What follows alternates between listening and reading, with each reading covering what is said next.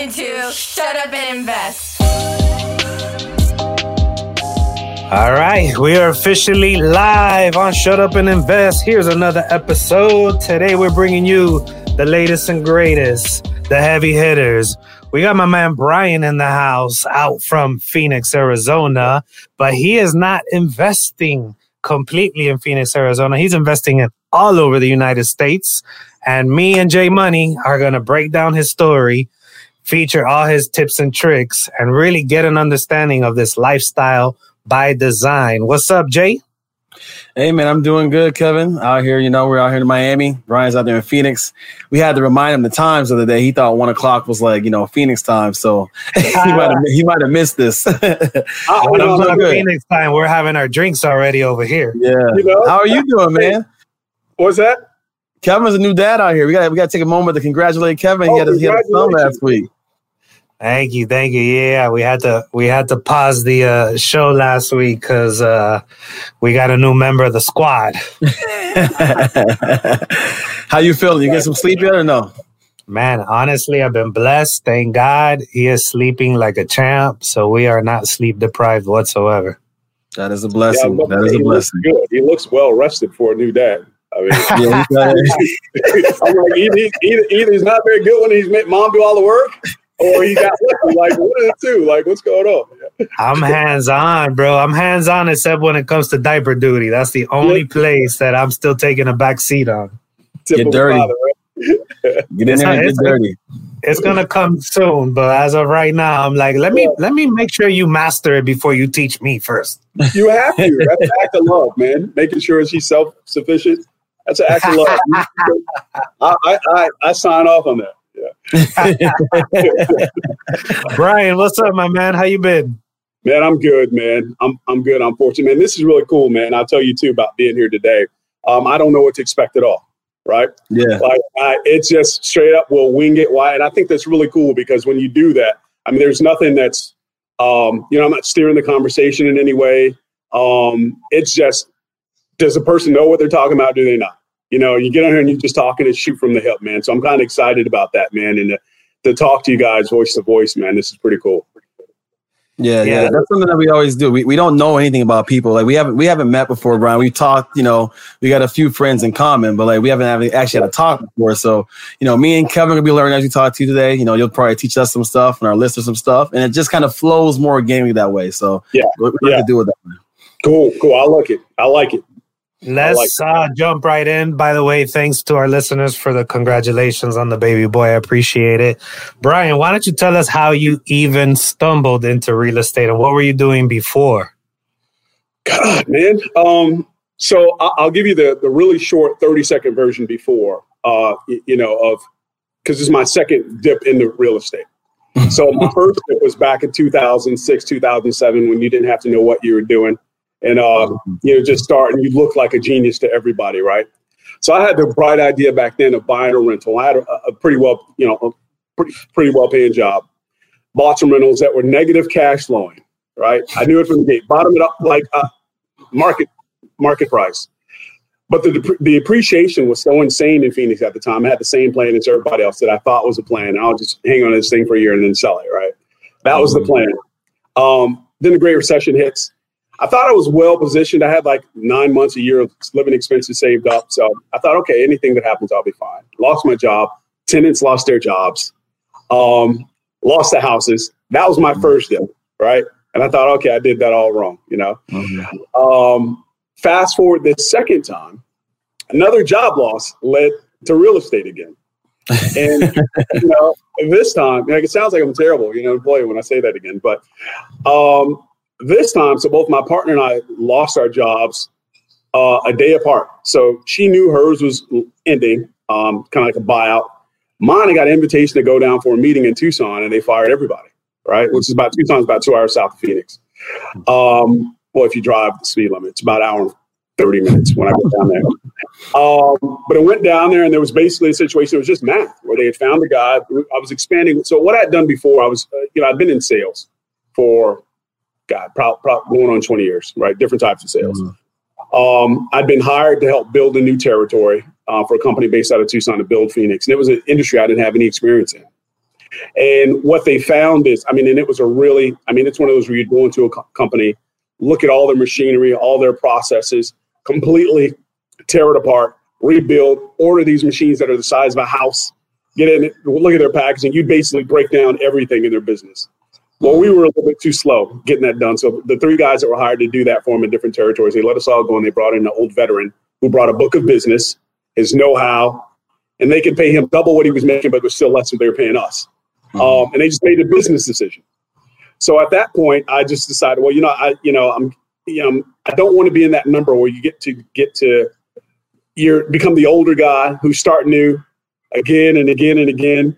And I just didn't want somebody to have that kind of control, because this is the 3rd time I've been through that. And being in sales, if things get rocky, the guys that cost the most go first a lot of times. Mm-hmm. So I knew this, and I started thinking about it. Okay, this is time number 3. What do I want to do that again? And so I just kind of sat down for a second, thought about it, took a couple of months, had some money, took a couple of months to think about it. And then once the decision was made, it was real estate. 3 days later, I had first deal. And it was just go from there. Yeah. So when you jumped in that first deal, were you jumping in to wholesale, to buy another rental, to fix and flip? Well, what was your idea, your game plan? No, man, it was a flip it, because that's all I knew. I'd never even heard of wholesale. It wasn't even until after probably 2 years after buying that house that I realized it probably came from a wholesaler. Mm-hmm. Had no concept of what wholesaling was. I knew a guy who knew a guy back when everything was going well for everybody who was a flipper. I called him. He called a realtor friend of his. 3 days, we sat down and had lunch the very next day. We looked at the house the day after that. We bought it the day after that. It moved that quickly. And so the idea was it was a super clean house. I had no concept of what a really bad house looked like. So we probably overimproved it. No experience. And it was a flip. Yeah, it was a flip. Jumped right in it. But our very first one was, I don't know if this is expensive for Miami, but the first house, we bought it for $405,000. It was super clean. Learned a whole lot about people in that thing. And then we ended up not making any money on it. In fact, losing some money. Right? That was the first thing, was just jump right in there. And that was the only time we've ever lost money, but it was an education, man. I always say, like, you're going to pay for your education, or you're going to pay for inexperience, but you're going to pay. Like, if you need to learn, you always pay, right? Yeah, hey, experience is the best teacher too, Brian, I'll tell you what, I kind of want to, before we move on, stay on that point a little bit, because I think a lot of our listeners, based off of the messages and the conversations we've had with them, that's what they're mostly scared of. They're mostly scared of getting in that deal and losing money. You actually experienced it. How come it didn't derail you? How come it didn't stop you? I mean, was it a financial hit that really put your lifestyle in a whole different bracket? Like, talk to us a little bit about that moment, because really that's what everyone is worried about. Yeah, absolutely. Well, I'll start. I preface it the first thing. I'm a little bit delusional, and I think everything I do is going to work. Right? That's the first thing. I might be a little, but like, even when it has no chance of working, I'm like, yeah, it'll work. That's good. Yeah. I hope I get enough wins that they don't remember those.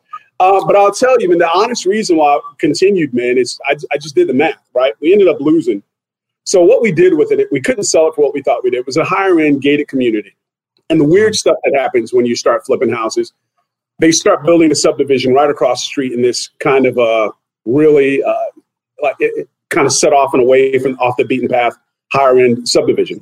Mm-hmm. The houses that we were using as comps sold for about 510, but it was hilly. It was at the base of a mountain, and we didn't realize the ones that were selling for the 500 or so were up on the hill with a better view of the city. So even though it was just 3-4 houses down, it had a view of the city. Oversight, didn't know, no experience. Then the construction started making a noise. We had to plant trees to try to, cut high noise, all that kind of stuff. Just a bunch of things happened that we could control. And when it was all said and done, selling it, we're looking at losing, I think, like $25K or something like that if we just needed to get out of it. We ended up holding it and renting it at a loss. Just made, we couldn't come to agreement on selling it. The reason I did another one is because I did the math on what it would take me going back to work, finding a job to pay back that money. Mm. And the instant thought was, okay, this could eat up a quarter of your salary. You know, for some people that's half a year. It's more than half a year. So I did the math. I can afford to not do another one. So my instant thought was, I got to do another one to make this money back. It's kind of like the guy that loses in Vegas, right? I said, okay, well, this money's gone. I'm accepting it. It's gone. I got to do another deal where I can make a big chunk of money to at least get a hold on that. And that was the reason why I didn't even give it a second thought about we got to do another one. Now, at this point, are you using your own money? Do you have private lending? What's the relationships on this deal looking like? Well, so that one, it was hard money. And I think the payment was it's like $3,000 a month, right? And we kept it for, I think, a full year. After we got done with it, we kept it an additional year. So a lot of the losses where we were just making sure we were paying this hard money lender. It was our first experience with a hard money lender. Yeah, and it just, I mean, you could do the math on that. You know, a year of that was just, it just wasn't a sound business decision. We found a renter, and the renter was paying $2,000 and $22, but we were losing $700-800 a month on this thing. Yeah, and at this point, that's in your local market, right? You weren't doing it virtually yet. Right. No. Yeah, that was here in Scottsdale, which is kind of a higher end part of the metro. I was going to say the city. It's its own city. But, yeah, so that was here local. And I'll tell you, man, the only reason I figured out, so the realtor who who brought the deal to us, we called him and we said, hey, we need another house. Hey, we need another house. Hey, and he could never bring us to another house. And I didn't understand that. I'm telling the guy, okay, the last time I just bought one with you, I sat down to lunch and bought a house. Like, I'm easy. Bring me another one. And it wasn't until later I realized we probably couldn't. He probably just attached the fee on top of a wholesaler's deal and then brought it to us. So he couldn't find another one. But at that time, I didn't know how any of this worked. I'll tell you how we started, man, was just listening to podcasts. There was no mentorship, no education.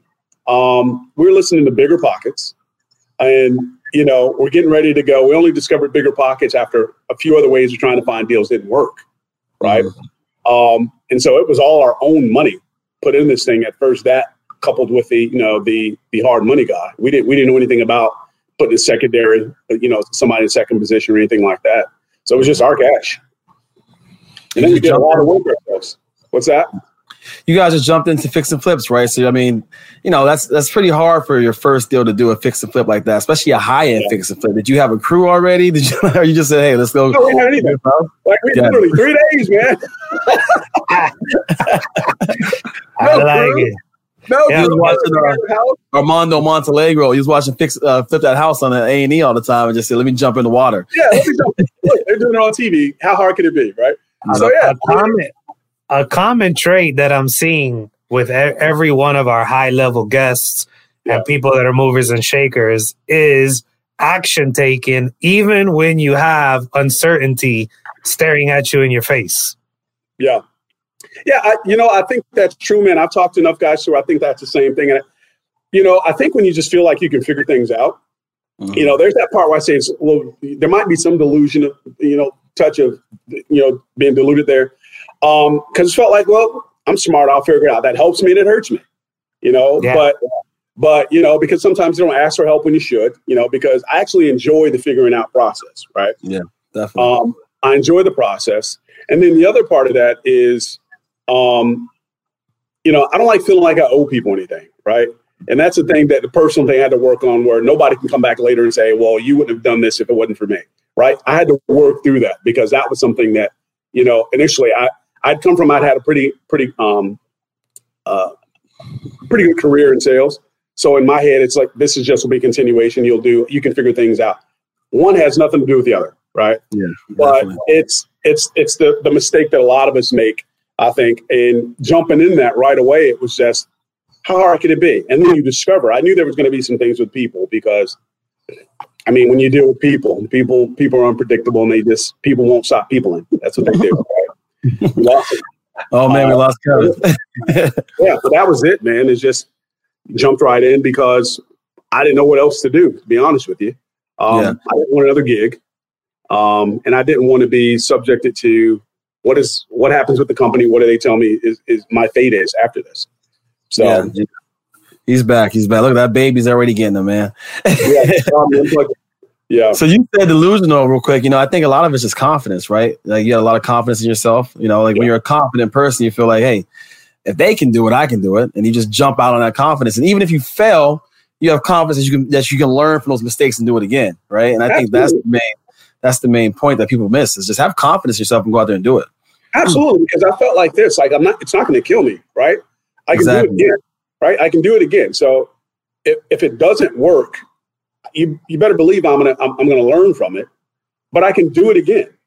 Mm-hmm. And that's the thing, because what I didn't say is, when everything happened in 2008, man, I got melted down to the studs.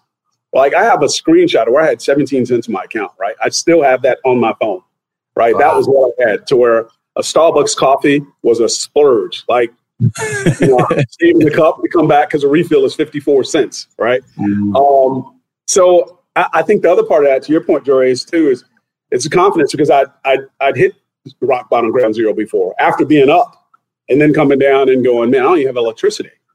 Mm. So I think that when I thought about, okay, you're losing some money on a house, I'm like, wait. Yeah.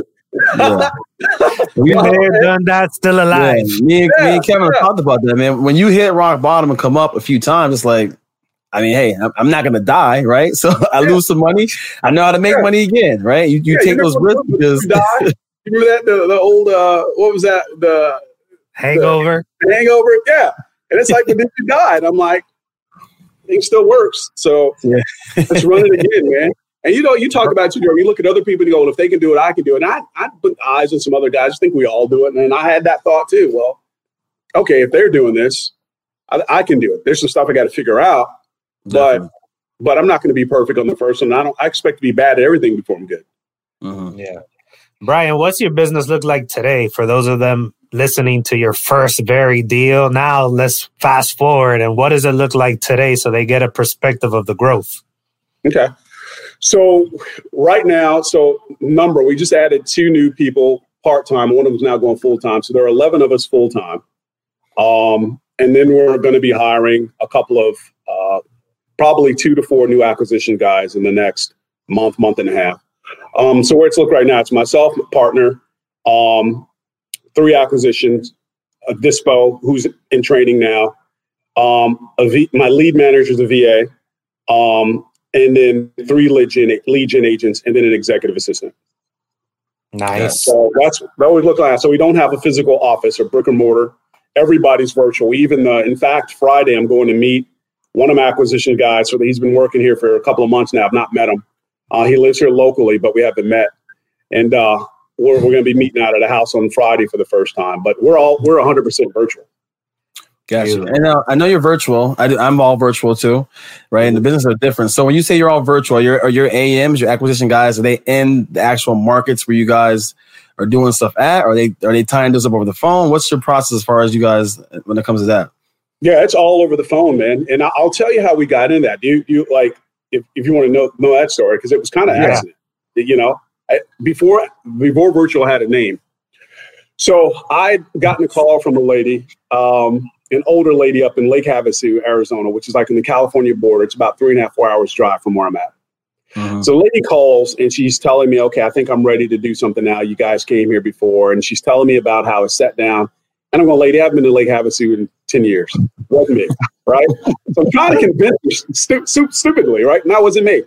And then she goes, well, you guys buy the ugly houses, right? And I was like, lady, and then it clicked. I said, we do buy houses that are ugly, right? And it finally clicked. Okay, this lady thinks I'm somebody else. Shut up and let's talk about it. So we're going through, we're talking. I'm looking at the numbers and I'm going, there's some money in this. I don't have any contacts in Lake Havasu. I've never seen the house. I don't meet this lady. But when I start running the numbers, and this is before there was some of the tools everybody uses now, but we're running some of the numbers, partners or agents. So we're running comps. And I realized there's money in this, right? Mm-hmm. So then I've got to figure out, how do I get it? Like, it's 4 hours away. I don't know what it looks like. And that was the genesis of everything, how the wholesaling part started. But the first 2.5 years, we were 100% flipping. We only started doing marketing, and that call only came in because I got tired of paying wholesalers, right? Wow. Okay. Now, so, yeah. So it was like, well, oh, go ahead. No, my bad. Were you virtual flipping, or you weren't virtual yet? No. That was the springboard for everything. Gotcha. Okay. Because we were only flipping in Phoenix. And so I think at that point, we're doing like 4 or 5 flips at a time. And still weren't really hip to wholesaling. Went to a mastermind where we got introduced to the idea. And I was like, oh, this is what people are doing. And then that's when they clicked to it. That probably happened with that agent. This call. So now I'm doing marketing, running our PPC and running SEO and all that kind of stuff. And I'm learning this stuff to run it myself so that I can have intelligent conversations with an agency should I ever have to hire one. Well, this lead comes in. And so all I'm trying to do, is stop paying the fees because the house that we had bought right before that, we paid a $31,000 assignment. We ended up making $30,000 on it. We thought we'd make 50. The things that go wrong in flips go wrong. Every time. And this house, when they looked at the chain of, the possession, like it had been sold 4 times within like a month and a half. So it wasn't quite a daisy chain, but somebody else realized somebody left meat on the bone and then somebody else put it. And when we bought it, it still made sense. But it was a hoarder house. But we made $30K on that at the end after 4 months of work. The guy that sold us the contract made $30K. So my thinking was, well, if I'm going to spend $30K to get one, what if I learn how to do this and I spend $30K? How many deals can I get out of that same $30K? And that was really the springboard. So this lead comes in, and it was, let me figure out how do I get this deal closed? And that was really the light bulb went off. And I said, well, if I can get this done, it's 4 hours away, 4-hour drive. Can I do one that's a 4-hour flight away? I can't go to solve problems at either one. And then that was the switch in the thinking. That's when the virtual part started. So completely active. Got it. Now, how many markets are you in virtually? So we've flipped houses, like physically bought them and flipped them in 13 different cities. And we wholesale in about 21 cities right now. Wow. So most of us are concentrated in like 4 states. So Alabama, North Carolina, South Carolina, obviously here, Georgia. And then we dabbled in like Mississippi, but we've got a couple more that we're working on opening, and then probably once we get the new guys on, we have the bandwidth to handle them. But that's what we look like now. Real quick, I mean, while we kind of stay on that structure, a lot of people are trying to figure out how to structure their businesses right now, right? And virtual, of course, we push virtual. We got a virtual investing course up right now for free at on our website. Kind of break down the process of how you guys, right? The marketing process, how you're sourcing the time leads up, and then how you're selling them. How's that process look like in your company? So you mean like from the very beginning, like how do we even find them? Like what kind of marketing you're doing, but then, when you get a lead that comes in, what's the next steps? Okay. To lock that lead up. I'll tell you real quick, just the marketing. It's nothing special about us doing it. I mean, data is real important to us. So, I mean, that's really at the hub of everything, like everything you do that works off of that. So we don't use any CRM for marketing, all that stuff. Everything is external that's fed in there. So we're doing some RVM still. We're doing some texting. We're doing cold calling. We're doing pay-per-click Google ads. We're doing Facebook ads. We're doing SEO. And then we're also doing some targeted mail for the guys that none of that other stuff works on. Definitely. So that's kind of I've never been a mail guy. We've sent mail, I think, a total of, campaigns, that weren't targeted maybe 3 times. We just don't do mail. Once a lead comes in, it depends on how it comes in. So if it's a web lead, it comes in, my lead manager gets on it, Jazz's directive, you deal with those within 5 minutes, unless you're on a call. So you got 5 minutes expiration on that. And the way it's built is, she's bonused on any lead that comes in that she manages and gets closed. She does all the pre-qualifying. She gauges motivation. She's even trained well enough. She used to run comps. So she knows how to look at a deal, decide whether or not it's a deal. She doesn't have executive can give her input, and she lets you know how they run it free and clear, blah, blah, blah. You know what you're doing with it. Those leads then get assigned to an acquisition manager. She just round robins them, figures out who's getting what. From there, obviously the negotiation, everything else happens on the phone. We get a contract, we get an agreement. We always put out the disclaimer that, if this doesn't fit for us perfectly, once we've seen it, you can back out of the contract if we need to renegotiate. We don't lock anybody in. And we also let them know, hey, look, if it doesn't work for us, we might move this through our network. So we tell them up front what's going to happen there. And the way we put it, it's just really, and it's just how you phrase that, right, to make people okay with it. You're still going to get your number, but every now and then, it just does not work for us. We discover something, and I always give them the out. Hey, you're not a professional, so there's some things that you might miss because you don't do this every day. And I know it's not intentional, but if we find some things and you have to talk about it again, it doesn't work for you. At this point, we can just walk away as friends. But that seldom ever kills a deal for us. We just, if we find something we don't like, we'll talk about it. And it's real casual with people. It's partnership. Once we have that done, then the next thing we do is we have them send us pictures. We get the contract, we have them send them pictures, right? The pictures that they send us really aren't necessarily, they're not what we're going to use for marketing, right? Mm-hmm. We have them send us pictures as a gauge of motivation, right?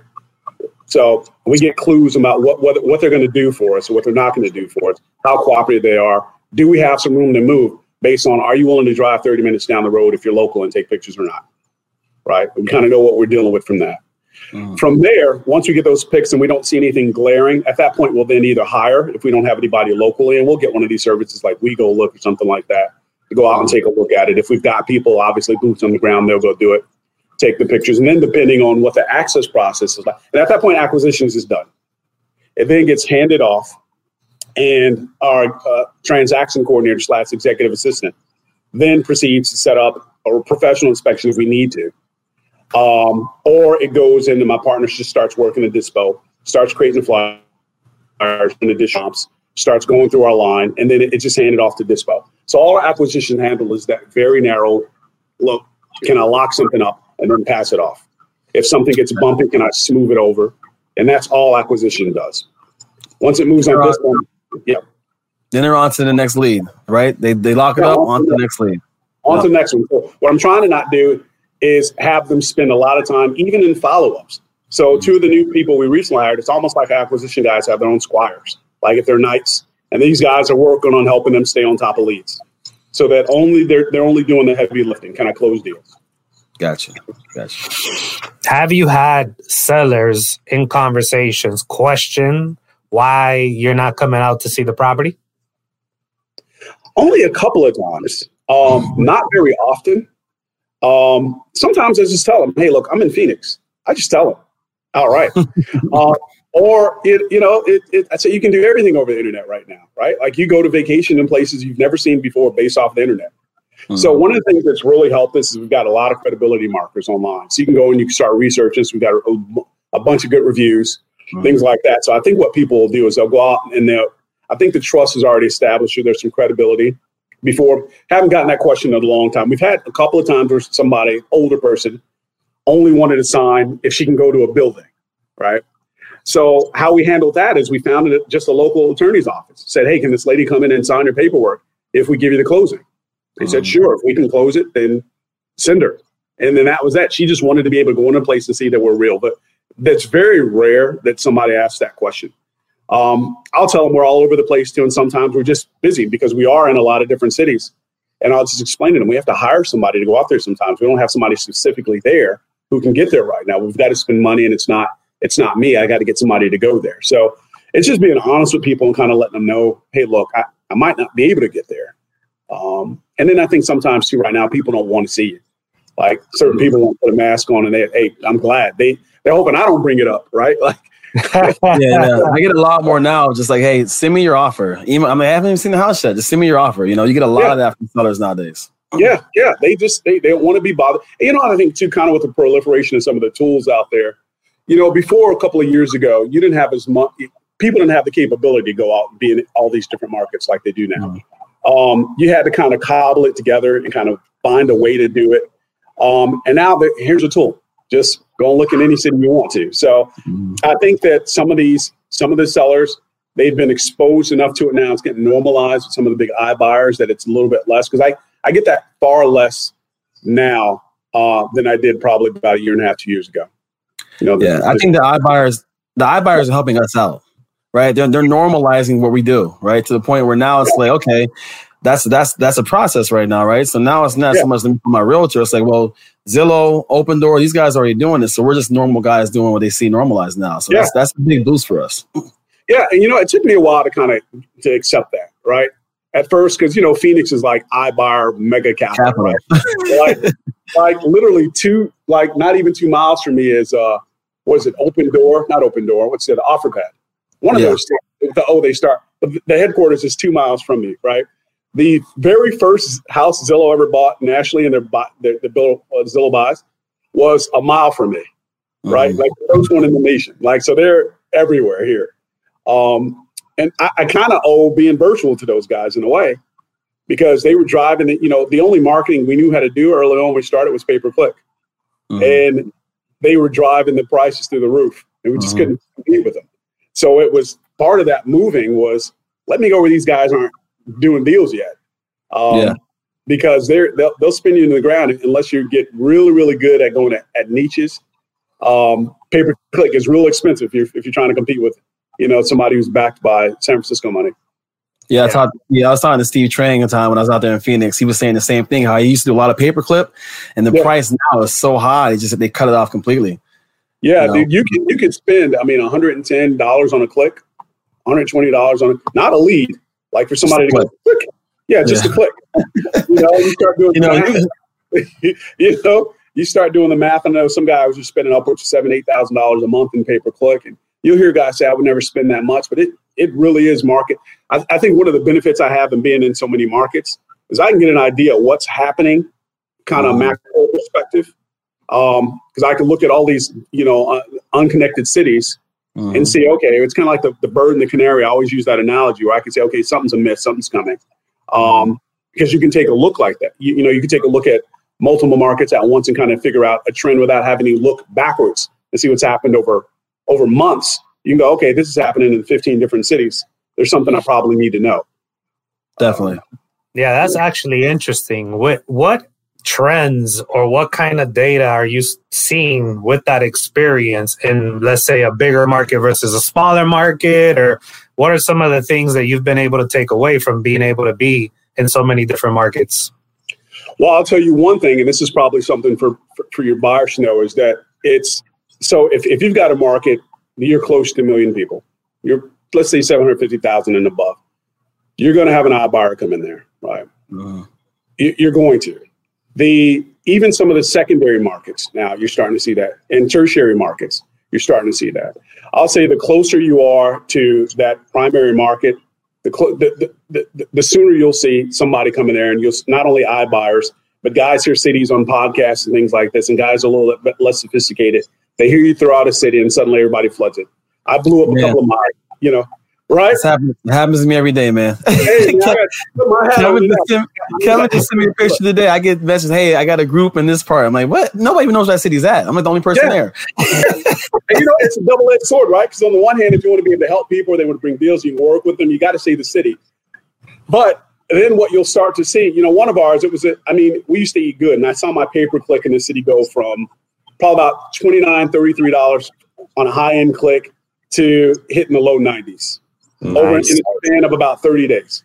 In the span of about 30 days. And so even before I knew what happened there, later I found out what happened in the city. But even before I knew, I said, okay, there's got to be a shift here, because and nobody else knows there's these new players coming into the market if they're not running that, because that gives you kind of a real-time, some real-time insight. Something's happening here. But if you're sending mail and you got to wait, weeks, months, and then you got to do that over the course. My response rates are this. After 4 campaigns, you're way behind. Yeah. So you know what I mean? That's definitely a fact. Definitely. Yeah. Now, a deal comes in. A lot of people love to talk about how to acquire deals. I want to spend a little time on, now you start locking these up in these different markets, especially when you first break into a market. How are you now finding the buyers to unload these contracts for? So the first thing that we do, it's very rare that we just go in the market without having buyers in mind, right? So we do some prep work. Like my team calls me hands of fire, because they always say I break things. So it's like manos de lumbre. That's what my acquisition manager called me. He's like, what did you break? Because something will be messed up, because I got in there and I was like, oh yeah, I forgot to tell you, we're opening this city. I used to do that a lot. So they're mostly got me out of the habit. But so what we'll do, the very first thing is we're looking at, is there activity, period, right? So I'm looking at, I want to have, people will call it reverse wholesale model, but I want to know, can I sell this thing? The very first thing I want to know is are they buying there already? Some of the mistakes that younger people make, younger to the business, I should say, is you lock stuff up in an area that nobody wants it. You got this great deal. It's a great deal because nobody wants it, right? So you got a great number. It's not a great deal, but you got a great number. So the first thing we would say we lock something up, we've already looked at, is there a good amount of activity in this city or this town, wherever it might be. From there, the very blast, all that kind of stuff, the very first thing we do is we're just looking at proximity. Who bought close to that? We already know what they buy, right? It's the same as if you were back in the day driving a neighborhood looking for dumpsters and go and talk to the guy at the house. So there's a dumpster. Okay, this guy's a buyer in this neighborhood. He's got a dumpster. He's flipping a house. It's doing the same thing now. It's just looking at buyers. You can pull that with, I don't know if you guys mentioned tools and all that kind of stuff, what you do on the show, but I mean, so a lot of people like PropStream now. It's got some limitations, but I love it as a tool. It saved us. We were using 3 or 4 different tools to do some of this stuff on there. We use NAR RPR, because if you're an agent, you will still do that. So we'll use RPR. We still use, the list source hack that everybody knows now to work backwards on that. But the very first thing we're doing is proximity search. Who bought within, a half mile, a quarter mile from there? We don't send them a text. We don't send them an email. We skip them. We pick up the phone and we call them. We sold a deal like this about 3 weeks ago. It didn't go to anybody but this one guy. It was a condo. Turns out the guy had bought 7 other condos in this development. Who's our buyer? It's pretty obvious, right? Mm-hmm. So we called the guy. It was a low-end deal. We bought it for, I think we got it under contract for $20,000. And we sold it to this guy for $35,000, $36,000. Mm-hmm. And the dispo side was one phone call. Hey, you bought a number of these. All right, do you want another one? That was it. If we can't find a buyer right there, they're not buying that, then obviously we can expand it out a little bit. And at that point, everybody who's close, up to maybe like the first 50, 100 people, those people get a phone call. Mm-hmm. From there, then it moves on to, other guys. But I'll tell you, the guys that we have in the queue already for a new area that we've gone to, we've already had conversations. So we actually run some pay-per-click in some markets to attract buyers. Like we actually are running campaigns for buyers, right? Mm-hmm. We've got one of our VAs who's more than the VA to us. She's team, but she just scrapes Facebook looking for buyers. Adds them constantly. And she's incentivized. I just sent her a surprise this morning she didn't know she's going to get. But her buyer that she adds, what she'll then do is reach out to them, send them a message. Her name is Love, in case anybody gets an email from Love or Facebook. She's a real person. Love. Like Facebook will block her. They're like, you're sending messages all these people you don't know, so they'll block her. It's funny. It's like, it's okay. It's not you. But so what she'll do is somebody's buying where we're buying, and she'll send them a message. Hey, this is what we do. Are you interested in additional deals? Where's my charger? Hold on. Let me plug my charger in here. I'll lose you guys. It just gave me the warning. That would be. So what she'll do is she reaches out to them and says, hey, look, this is what we're doing. Are you interested in having a conversation? All of our buyers, like our real buyers, we've had a conversation with them. We interview all of them. So it's a 15-minute to 30-minute conversation. We're getting rid of tire kickers. It's a high-level conversation. I think our conversation is different because we started out as flippers, right? So the wholesaler conversation that we have with buyers is a different one. It's getting into meat and potatoes of what does your business look like? Are we a good fit for each other? If we find something for you that fits what you said you're looking for, the expectation is to buy. If there's an outlet of cash to go buy this deal for you. Mm-hmm. And that's our whole process. So it's finding guys ahead of time, interviewing those, the proximity search, and then our last option, if we can't move something, is to send it out broadly to people. But we very seldom do that. It's a lot of work in the front end, though. But it makes selling deals really, really quickly. And one thing I was going to ask too, we get a lot of questions on this. Is like, how do you identify I want to go to this market, right? Like what is the reason you go to different markets or add a new market? The first one is just immigration patterns. Are people moving there? Are they leaving? That's the very first. Is it a big enough market where, I can pull out, I identify how many deals I would want to do in that market, right? I'm looking at education. I'm looking at our jobs going there. Just that basis. I'm looking at crime. I'm looking at, is it somewhat of a diverse market? Because you tend to have higher paying jobs in markets that have a more diverse workforce. Mm-hmm, so definitely. I'm looking at where, these are a lot of times these are going to be tech hubs. These are going to be places where they're building a BMW plant. You're going to have places like that. So what I'm looking at is just demographics. I'm looking at, are people moving there and our jobs moving there? And then from there, that's how I figure out, and you can use a bunch of different sources to do that. So obviously you use city data or something like that too, but part of it is the art of it, not so much science, is do I like the city? Like, would I want to go there? Yeah, some of them is, like I want to open Hawaii, right?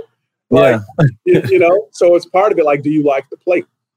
And then those other factors right there kind of help me figure it out. And then from there, I'm looking at, is there actual activity? What does it look like? Even if there's not a lot of investor data there yet or a lot of investor activity, how quickly are houses selling there? You know, is there some shortage? Are they building? What's it? So those are the factors that I look at when I decide. But the more from the broader perspective is, do I like this city? Could I get to it? How easy would it be to get there if I ever had to get there? Do I get to get on 3 small puddle hopper planes to get there? Well, that's probably a no. Do I know some people there? How easy is it for me to get in there? You know, can I pull it really quickly? Yeah. That's key. I mean, what you said the last point, that's the whole point, right? Like most of the time it's like, hey, do I like the city? Maybe I want a house in the city, right? So like maybe I want an Airbnb in Atlanta. Let's go to Atlanta, right? This is what we do. I can make money there. I can make money there and I like it. Like I don't hate it. Like I'm not, going to some, 2-horse town, and it's like, hey, houses are $5. Yeah. Okay. No, I want to go there. $5 house, nice though. They rent well. Right. Brian, this is a conversation me and Jay have all the time, and it's a tug of war, and I'm curious to know how you feel about it. You're growing in a bunch of markets. Is there a thirst for the growth, and there is no ceiling for you? You want as many places, or, because we talked about this a little in the beginning, life by design kicks in and you kind of want to find that happy place where you're not a slave to the growth and hustle. Yeah. So I'll tell you, man, I can see why you guys would struggle with that too, right? Because it's like, what's enough, right? Mm-hmm. For the first part of this, you guys know when you're growing out, spend everything you're making, you're putting back and sitting within reason, right? Mm-hmm. You realize, every time you grow a little bit, I read something the other day about the factors of 3 and 10, about every time you triple your business, you go, you're going to have these, your processes get blown up. Everything breaks, right? Like the decision-making process from 1 person to 3 person now becomes, well, who delegates to who? Is there a hierarchy? What happens when something falls not neatly in a bucket, but in between 2 different cracks? Who's got to be called in to make a mission critical decision, right? And then you triple that and you go to 9, and then you go more and you go, okay, I can see how this could get hairy. I think for me, the goal was never to have the biggest business, right? The goal was, it was to be able to have something that supports, I was really, really heavily influenced by Tim Ferriss's The 4-Hour Workweek. I read that probably maybe a decade ago. I don't know how old the book is.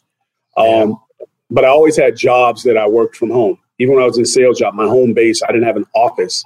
Even when I worked for a mega corporation, I only had one job where I had to be there daily. And so I was accustomed to that.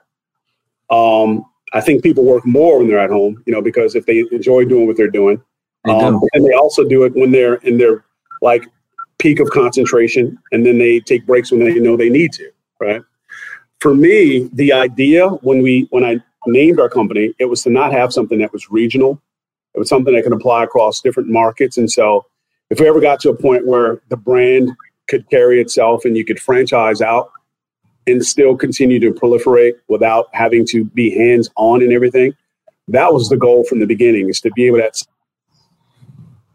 some point, I'll do the hard work of building something that people trust.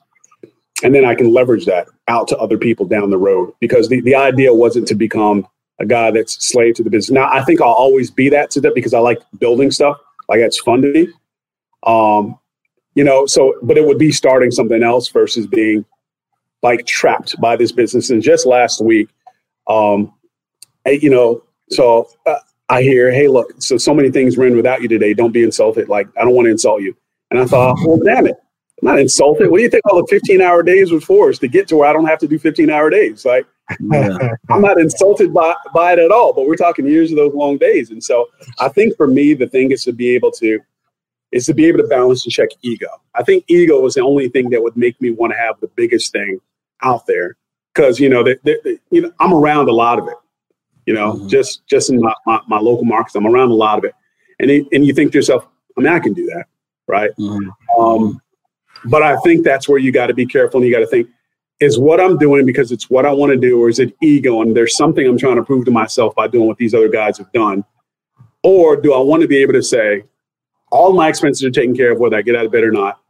I can go and I can work in Bali for 3 months because one day, the hourglass runs out, right? And do I want to spend it building this thing that when you leave behind doesn't matter to you at all? Or do I want to be mindful of, one day I'm not going to be able to jump off of this cliff into the water. I'm not going to, I'm not going to be able to do that stuff. So I better enjoy doing it now. And I think that's the override for me, that I have the tendency to want to excel and I'm a competitive guy, right? Like I tracked down everybody who used to beat me in basketball when I was a freshman in high school. I lost like 30 pounds, right? And I went and tracked people down, like the old movies, like call it everybody, let's go play. And I all of them, man. My old coach, true story, man. It was maniacal. It made no sense, but it made me feel. Like Michael Jordan at the Hall of Fame speech. Bro, I tracked them down, man. I was like, hey, look, best friend from 8th grade, meet me up, and it was everybody. My older brother, I tracked down everybody, man. So it's time. It's time. It's about that time. So I've got that to wrestle with. But I think for me, man, it's just realizing, you get to a point where you just know time runs out, man. Time runs out. And, how much is enough is really the question for you, for me. Yeah. And it kind of keeps me from going completely crazy and maniacal most days, I think. Yeah. We got a question from Jarvis while he's sitting here listening to us. He's a brand new investor. He's asking for advice to get that first deal under his belt. So, Brian, if you could go back all the way in the beginning with the knowledge you got right now. Yeah. What would you tell Jarvis? The very first thing that I would do, man, and this guys say this, but I want to expand it a little bit further. The very first thing that I would do is find somebody who's already doing it and find out how you can add value to them. Most of the stuff you can figure out on your own. You can, if you're smart, you can listen. Like I said, there's so many podcasts now that weren't out there that just give you stuff for free that you would have had to pay $1,000 for preliminary information, just 3-4 years ago. But what hurts new guys and what keeps you from getting a deal right away is you don't understand time compression a lot of times. Right? When somebody says, why would you pay somebody $5, $10, whatever, how many $1,000 for mentorship? And I'm not advocating that you go out and get a mentor in that way. But the reason you do it, the reason I've done it, is I say I can spend 2 years figuring this out, or I can get where I want to get in 6 months. And then how much money would I be losing on that last 18 months of that 2 years, figuring it out myself, where I can be in profit mode, right? Wow. So I'm always thinking in terms of time. So let me frame that first. Let me frame why I'm going to give the answer that I give with that thinking, okay? The very first thing I tell people when you're new is you only got 2 things to offer people. And most people that you meet, you've got time or money. And if you're new, you probably don't have any money, right? And if you're somebody who's got money, you're not new anymore, you have very little time. There's a lot of, with the mix-up today, I moved 3 things because I got mixed up at the time today. And I was like, okay. And, it got moved around, right? So guys who are already doing deals probably aren't going to have a whole lot of time. I've got a guy right now that's been in inbox. His name is Isaac, and the guy's followed up with me 4 times already this week. He's ready to get going. I'm going to work with Isaac because Isaac wants to go and do work that, 1, I don't have time to do, and 2, where I'm in my business right now, I wouldn't do it because the trade-off for me, and I want you guys to understand this, the trade-off for me cost me more to go do those things than to be doing something else that's higher value. And the way I'll frame it for you so you understand that concept too is think about if you say you make $100 an hour. And somebody wants to come and mow your lawn and they'll charge you $50. It takes you 2 hours to mow your lawn. Is it worth $200 to get your lawn mowed? That's what a guy who's already established his thinking when he can go and do some of the things that you can do, but his business requires him to do other things that cost him. What I would offer you as a newer person is to quite literally just find somebody, find a buyer and call them. Hey, look, I'm willing to work for free. My acquisition manager is going to make, he's going to make just over $18K this month, my top guy. When he came on board, I asked him, hey, do you want to make some money? He said, yes. I made him hang bandit signs like I did.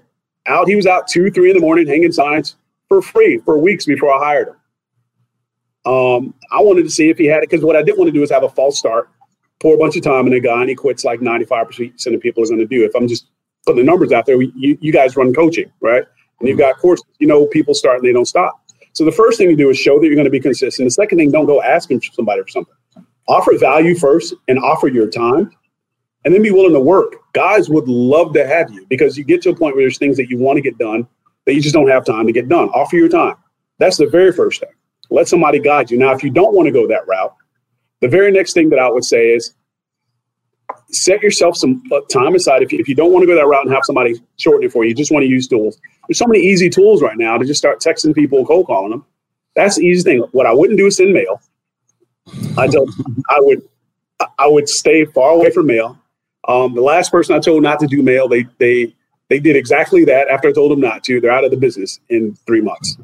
But I wouldn't do. What's that? I said mail's expensive. So when I tell people it's first starting off, hey, text, cold call, drive for dollars, right? And I do a lot of mail. Mail is a heavy part of my business, but mail is expensive. So if you're gonna be doing it for 3 or 4, a couple months without any money coming in, you can spend all your marketing spend right there, just in that mail. Yeah, and I'm glad you brought that point. You spend all your money too, because you sound way different on the phone when you're desperate than when you've got some reserves, right? Any salesperson knows that when you need a sale, everybody can hear it, right? Definitely. You start making up reasons. Well, they said when pigs fly, and scientists are working on some pretty cool things. Like you start telling yourself all kind of things that this can work. Versus having some reserves. That's another thing I say when you're new. Don't quit your job, man. People tell you just go all in and burn the ships. Yeah, I don't subscribe to that. When you think about, have you guys ever had somebody who worked for who was in an MLM, like a friend or family call you and they're like, hey, look, like when you're the only person they're talking to, it, right? Like they're bugging the hell out of you, right? You can smell like, why do you need my $19.99 so bad, right? What's going on? Versus, if they go out and that person has 100 prospects to talk to, well, you said no. In their head, I got 99 more people to talk to. It's not a big deal, right? It's not a big deal. But when you don't cast wide enough and you paint yourself in, it shows in the frustration. And then knowing that you've got this looming deadline. If you need that looming deadline, I think, to be moved to action, you're probably not going to do this very long anyway. You're not internally motivated by wanting to do this. If you need the fact that I'm potentially homeless, and then I've seen people losing to go homeless because they burned the boats when they had a job that gave them flexibility. What they didn't do is use their time effectively, right? They had a whole weekend and they're chilling all weekend. You got 48 hours and they watch 4 hours of TV every night. And you say, well, I don't have the time. Yeah, you do. You absolutely have 108 hours. So you see it all the time. Yeah. All the time. Yeah. So, that's my first thing. Partner with somebody, work for them, and then negotiate something out with them. Even if your first one, I'll tell you, even if somebody takes half, right? My first deal without somebody guiding me cost me $50K. I would rather gave somebody half of a profit. Definitely. I don't think I'm an unintelligent person, but you don't know what you don't know, right? You just don't know. And you can't, intelligence isn't the same as experience, right? So the very first thing is offer your time, draw for dollars. Actually, it's soothing to me to do that. I just don't have the time, right? If you can do that for somebody, do it. Bring them a deal and then have them walk you through it.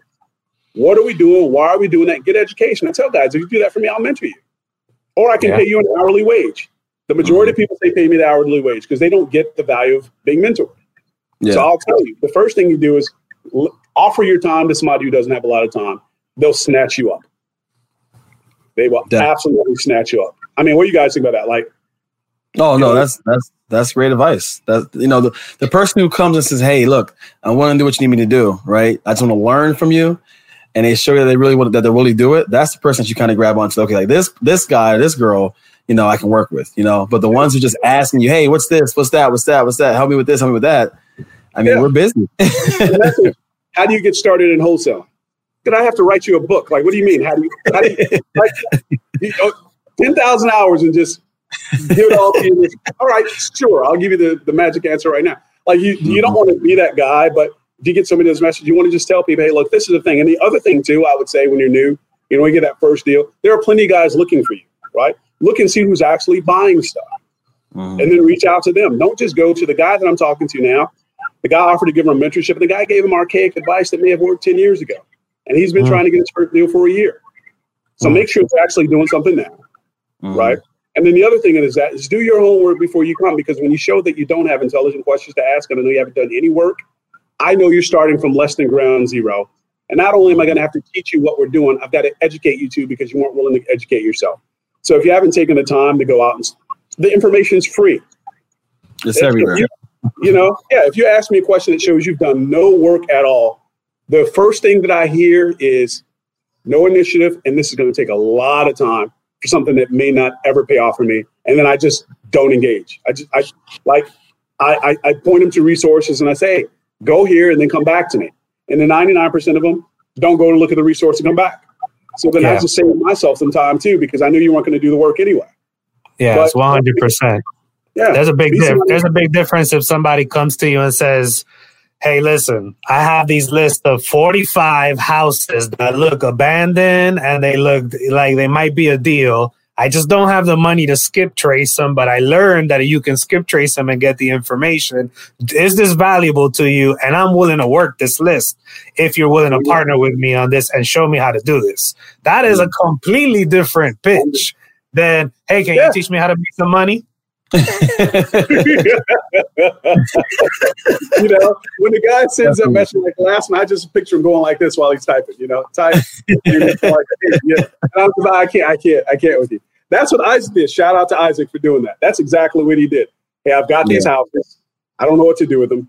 And the funny thing is about it, it's, sometimes guys, we think, hey, we point them to a tool. And they don't even know how to use the tool. So since I'm not saying this, last thing I tell you, an agent gave him these leads. One of the leads, if you looked in one of the tools that he had, he showed these to me. One of them's owned by Citibank, not a lead. The other one was bought by an investor 2 months ago, not a lead. But not having somebody to say, hey, look, these are the things you look at with the tools that you have to know. Don't even spend your time here. How much time did I save him? He was getting ready to go on this long campaign of trying to buy houses that he has no chance of buying. Right? Yeah. Wasting money, burning money on leads that he shouldn't be marketing to. Yeah.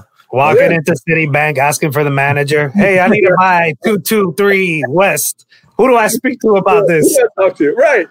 But he's like, hey, man, I'll do the work. And I said, okay, this could benefit me too. So, because I'm thinking in terms of what is an hour that I give to you costs me, right? A guy says, hey, let's go get lunch. And I think about how much does it cost me to have lunch with you? Because what other thing am I not doing in my business that needs me that I value at X that I can't do while I'm having lunch with you for $10? And I'd love to do it, but I have to think I have to think that way, because when it was just me, it was okay. Now there's 10 other people who their paychecks are coming from here. So not to mention ancillaries and guys that are kind of like Capadonna from the Wu-Tang Clan, like they're not in our company. They're kind of like ancillary members, Capadonna, Redman. You got Redman and Red and Math were like the honorary, So we got a couple of those guys too that are looking at it. So I want to make sure they get good beats too. So you can't always go and do that with guys the way you want to, man. So that's how I think that's the easiest way to get your first deal is go out and show a guy who can convert it. I got a deal. Because not everybody's on the up and up. Yeah, that's gold right there. Yeah. Right. I see stuff that, like in real estate, that if it was not in real estate and this has happened in just life outside of things, I'm blown away by the boldness of what some people do. That some of the stuff they do. Yeah. I'm trying to keep it clean about but some of the stuff you see guys do. It's. I just have never been that motivated by money to do a lot of things that I see. Definitely. Brian, you've dropped fire. We've stolen an hour of your time already, my friend. It is greatly appreciated. You definitely shed some light on a lot of our listeners. I mean, just how we ended it. If you guys can't take that and run with it, then you might want to start considering something else. Brian, how can they get in contact with you if they want to, reach out, if they're in some of the markets you're in? How's the best point of contact?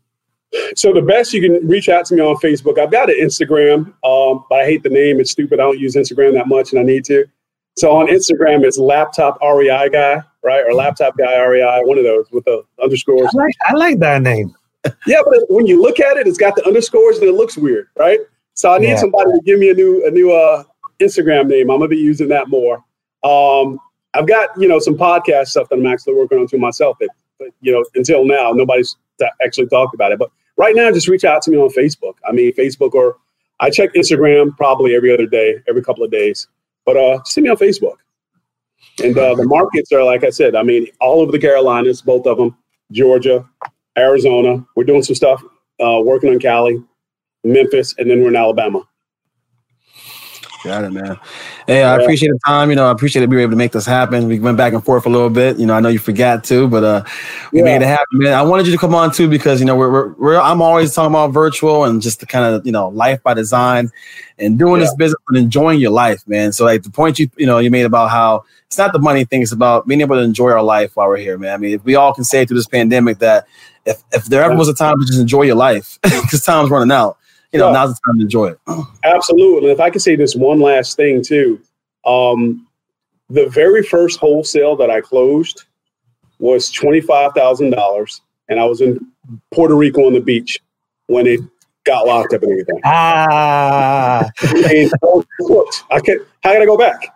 Right? How can you go back to anything after that? Right there. I was like, wait, what? Okay, yeah. So it's possible. And, the stuff that's important, if you can give your life to the stuff that's important to you and not have to give it to the things that other people control, it just feels different. Monday feels different. Yeah, it does.